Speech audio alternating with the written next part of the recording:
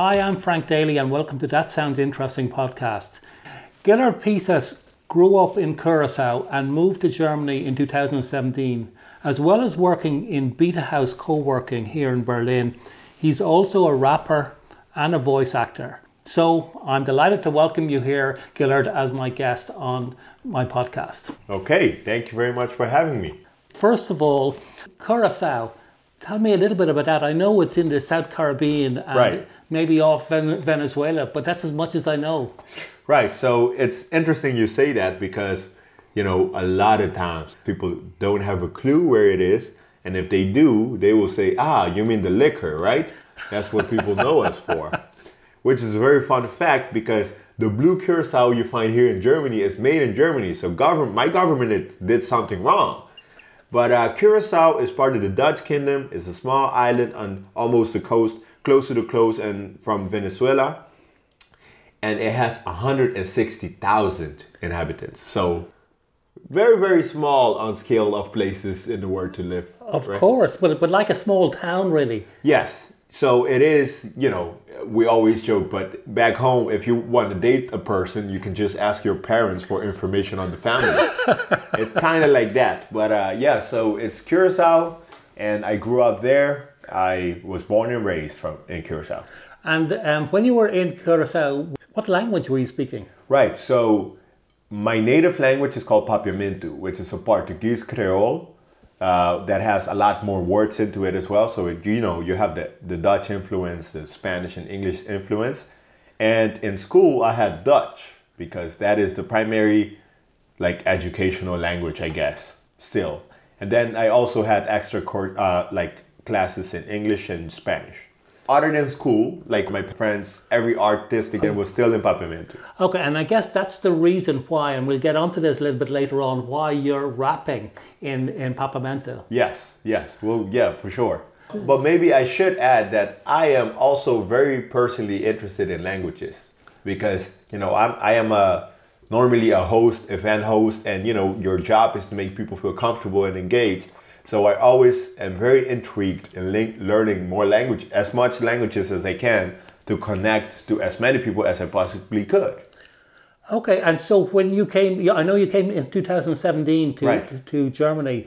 Did you come directly to Berlin or did you live anywhere else in Germany? Yep, it was straight to here, to Beta House too. So tell me a little bit about the language, since you're good at languages. Was it difficult to learn German?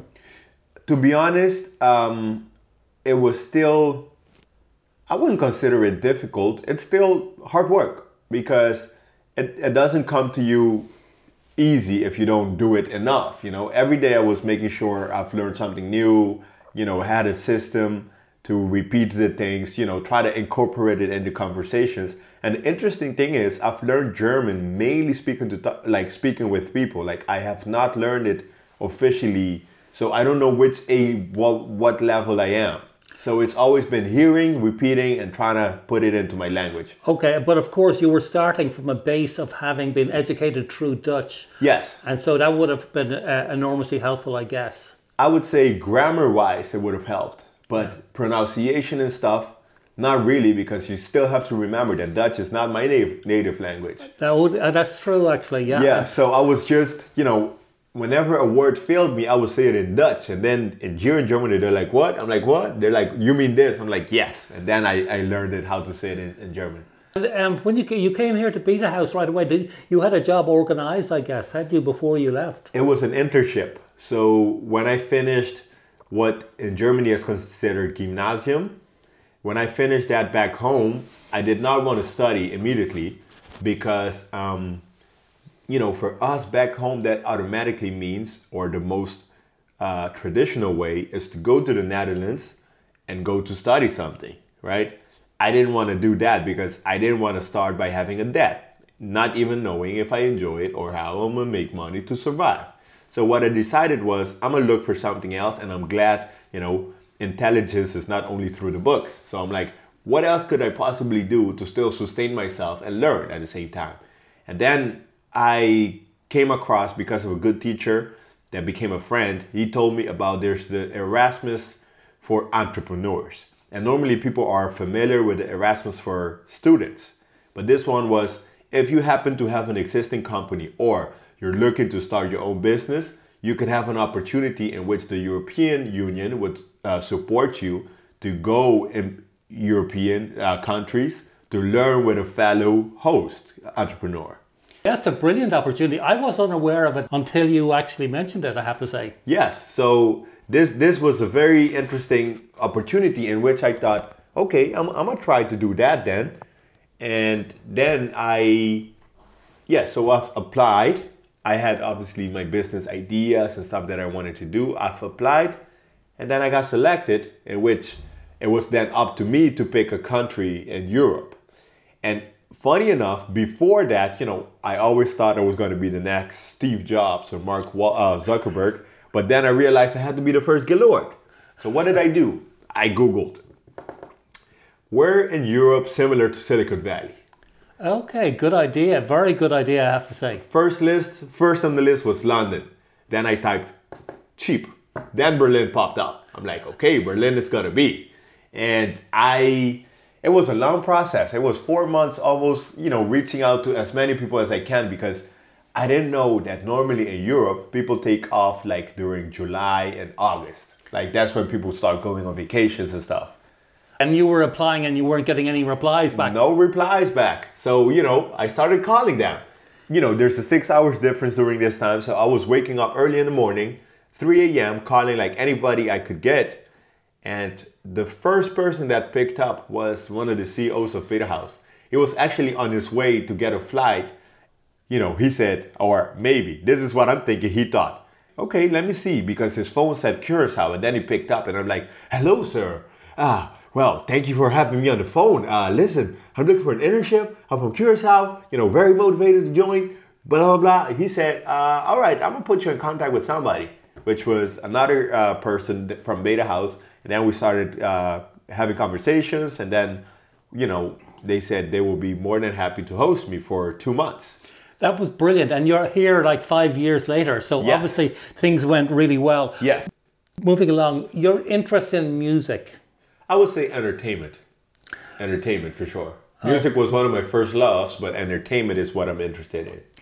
And in what way do you mean entertainment? Acting, creating content, making music, presenting. What else can I do? Probably I'm gonna move into stand-up at one point. Good So- idea.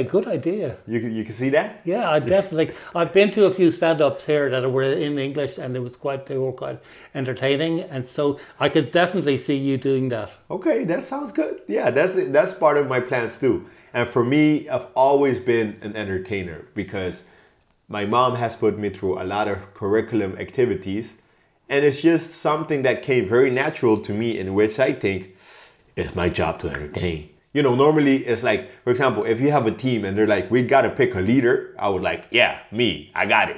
So when it comes to, if there's a group of people, somebody's got to make sure everybody's comfortable and make them, entertained. I'll be like, yeah, me. So, and that's why I want to, anything that has to do with entertainment is basically what I want to do. So I wouldn't limit myself to just, I make music.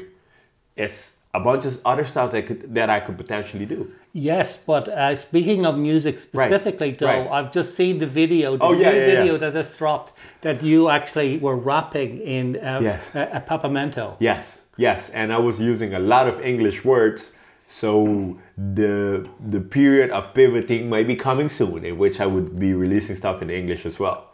It sounded and looked really good, I have to say. I'm glad you found and think that way, because I don't want to put out things, I'd rather go for quality than doing a lot of it.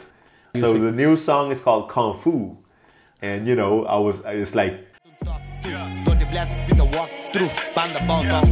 hey, checking in when it 1, 2, kicking high when it Kung Fu, Nami hat when it shampoo, getting strong when it bamboo, permanent when it tattoo, bobo para amin ni kuratu, only money me to run through, bad boys what you gon' do? Shawty kill mommy bucket test me, so be cocky man a jet ski, kuna papi blachi with the last sink. Excellent. So do you play a musical instrument? I used to play what they call the guitar with the 4 strings. How do you call it in English? A ukulele. Ukulele. Yeah. Yes, I used to play quarta. I knew a bit of piano. I was in a brass band, but yeah, I haven't done it in a while, so I should. You were concentrating on being up front. Yes, doing then doing it in the back. I'll leave that to the pros. I'm gonna make sure they feel good, and then we present better. But I have a very good. That's an interesting thing. I've never actually studied music or anything, but I have a pretty good clue about what sounds pretty well, especially when it comes to rapping or flows or lyrics. And that sort of natural rhythm that you have in terms of being able to get into the flow of the music. So you mentioned other areas like acting. Have you done some acting? Oh yeah. I mean, I will still say this. One of my biggest inspirations is still Will Smith, even after this lap. But I've been, ever since I was young, in a lot of projects. I used to make my own videos too. Back then, I was pretty good in Adobe After Effects. And, I know how to produce videos and stuff as well. I know how to edit. And I was making action videos. I can show you that too. So I'm actually working on a highlight reel of stuff I've done so far into my career and life. And I actually started since I was young. I was on a TV show back home, like when I was 11 or 12 for kids, ABC Kids. And I've done acting here and there for certain projects. But now I really want to take it to the next step of, doing it. You either be very good at one thing, or you can be decent at a lot of things. And to be honest, personally, I think that's the best approach for me. Because let's take Beta House, for example, right? I started with an internship. After a few months, they offered to hire me at the front desk. After a few months, they hired me for location management in a new location. And after a few, ever since I started, after a few years, they made me the head of co-working. That's an indication that my skills are, I wouldn't say all over the place, but I work and I make sure I know exactly what I'm doing in a lot of different scenarios. It sounded like you fell on your feet really when you landed with Beta House then. Yes, but here's the thing. The way my dad really taught me, because both my parents were police officers, and let me give you an example. My dad hasn't studied, but he's currently the prime minister back home. Wow. Yes. So I just use this as an example to really show that my parents had instilled hard work into me, and also, creativity to figure things out as you go. So that's an indication that I can really figure things out and know exactly because I know my strengths and my opportunities. I don't even call them weaknesses. So I know exactly how to present myself and how to use that to my max ability. Okay, and one of those areas which we haven't really touched on at all yet, but I think is fairly self-evident in terms of this conversation, is your voice. Right. Yeah, you can hear that. Absolutely. I hope you can hear that through your headphones right now. So tell me a little bit about voice acting. So, fun fact, I never thought I would be a voice actor. It came by opportunity, and opportunity comes when you stay ready, right? So, I would say luck. Luck is opportunity meeting preparation, right? So it happened through luck. Beta House in Neukölln, we had a location that was close to Intereuropa, which is across a dubbing studio here in Germany. And me being very cordial and very, in my language, we would say familiar. Familiar would be something like a person that's like greeting everybody. Like some people might not like that. They're like, ugh, this guy's like friendly. Yeah, too friendly perhaps. But me being friendly, I am always talking to the people over there that passes, or if I see them, like, hey, what's up? Have a good week. And another thing, that's always an opportunity for me to practice German. Like nobody really thinks about that. I think about those things. Like I take every opportunity as like, here's a learning moment. What can I learn from it? And casually one day I was talking to the CEO, like in German, saying hi. And then he was driving away and he stopped and he looked and we spoke for just a few seconds. And then he's like, you know what? I think I might have something for you. Come by next week and let's talk about something. I was like, in my mind, I was like, oh yeah, I know this is probably going down, And it was on a Thursday. So I remember, so it was on a Tuesday. We met on a Thursday. They brought me in. They're like, okay, so we have this Netflix project. The main actor is from South Sudan and he has an accented like English. So we are gonna need similar in German, which is the German with accent, which would be my niche because I won't compete with a native speaker. Of course. But I know my role. which is exactly ties back to I know my strengths and my opportunities. So I know exactly what I kind of had. And they said, okay, so let's make it happen. And I thought, see, here's the thing. I was too premature to celebrate. I told my people, like, hey, I'm about to get a voice acting role with Netflix here in Germany. You know, they were like, oh, damn, you know, we started celebrating. Until I received an email that said, Gaylord, kindly see us on Monday for the auditions. I was like, wait a minute. Who's coming second? Because I'm not, you know? And then I went there and, you know, there was 5-6 other people that was doing the audition. And the interesting thing for me was there was a scene in which the actor seemed like broken. So he was speaking in like this. He barely wanted to talk. And I did that, and the director was like, out of everybody that came today, you're the first person that nailed that part. I'm like, and myself, I was like, damn sure, you know who you brought into here, right? You don't know about me yet? But obviously they didn't.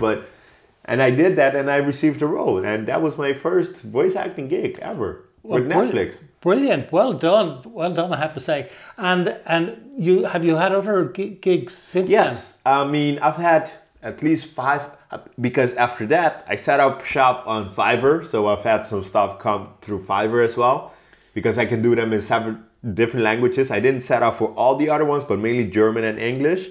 And then through Europa came another studio that needed someone. They suggested me. And after that came another thing. And here's a fun fact.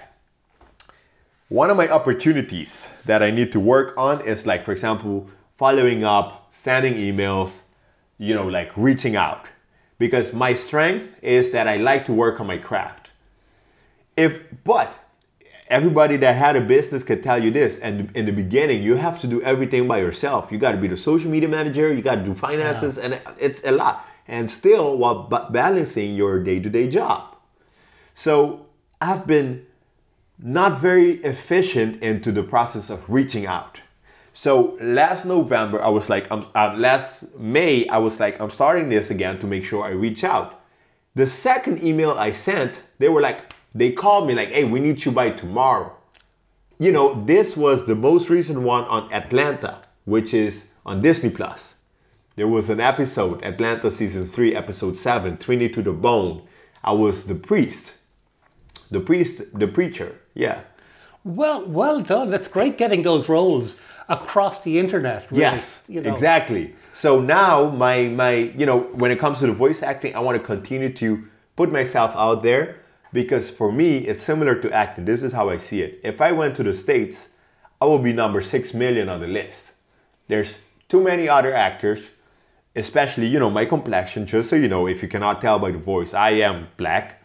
And, you know, maybe from the Caribbean. But here in Germany, there's not a lot. Not a lot of them that can speak German, that can speak 5 different languages, that do have the talent that I believe I have. So I am now in a position of, okay, in Germany, the chances are still better than to go to the States and try to do the same. So if I continue on this path, you know, reaching out, making sure I have received projects, it's gonna be quite of course, and it gives you the opportunity to build up a show reel. Yes. And once you have that, then you can sell it to a wider audience. Yes, you are right. Correct. Okay, so future plans. Where do you see things developing in the next year or two?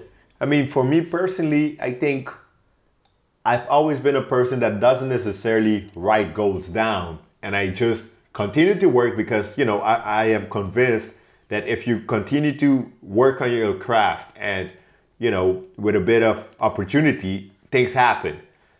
So I'm not writing in stone saying I'm going to become the CEO of Beta House.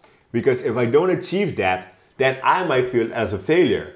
Whereas I did achieve head of co-working, but then maybe I could move in the position to having a stake in the company, right? Setting yourself goals that are achievable. Yes, that is one way to look at it, but I don't write them down. I just continue to work, continue to do what I do, and I know they will come. Like if you continue to reach out, there's opportunities you don't know that's out there. Like for example, I do event hosting, and I was at Green Tech Festival. I had the solution stage on the 24th of June. I was talking to some people, like for example in Grover, and then I'm like, we could work on a jingle, for example. Or then I thought, what about helping companies making jingle? Because I have the music, I have the face for it, we could do something. And then I was freestyling later that day with a DJ. And then the DJ is like, when I come back from my trip, I'm gonna see you. So then I might be freestyling on some beats, right? So I didn't write that down to say, I'm gonna move to Berlin and become a rapper. But it happens right in front of your eyes. Okay, you're open to a lot of opportunities and you're using your skills. When you came from Curacao to Berlin, was there a culture shock? Right. Life in Curacao was completely different than it was here. Okay, so maybe for another person, their experience might have been that people can be discriminatory, right? And I don't usually pay attention to those. But if somebody is experiencing disrespect, I will tell them to, hey, I will tell the people that's doing it that you can't do it. Yeah. But for me, I block that out. I don't even know.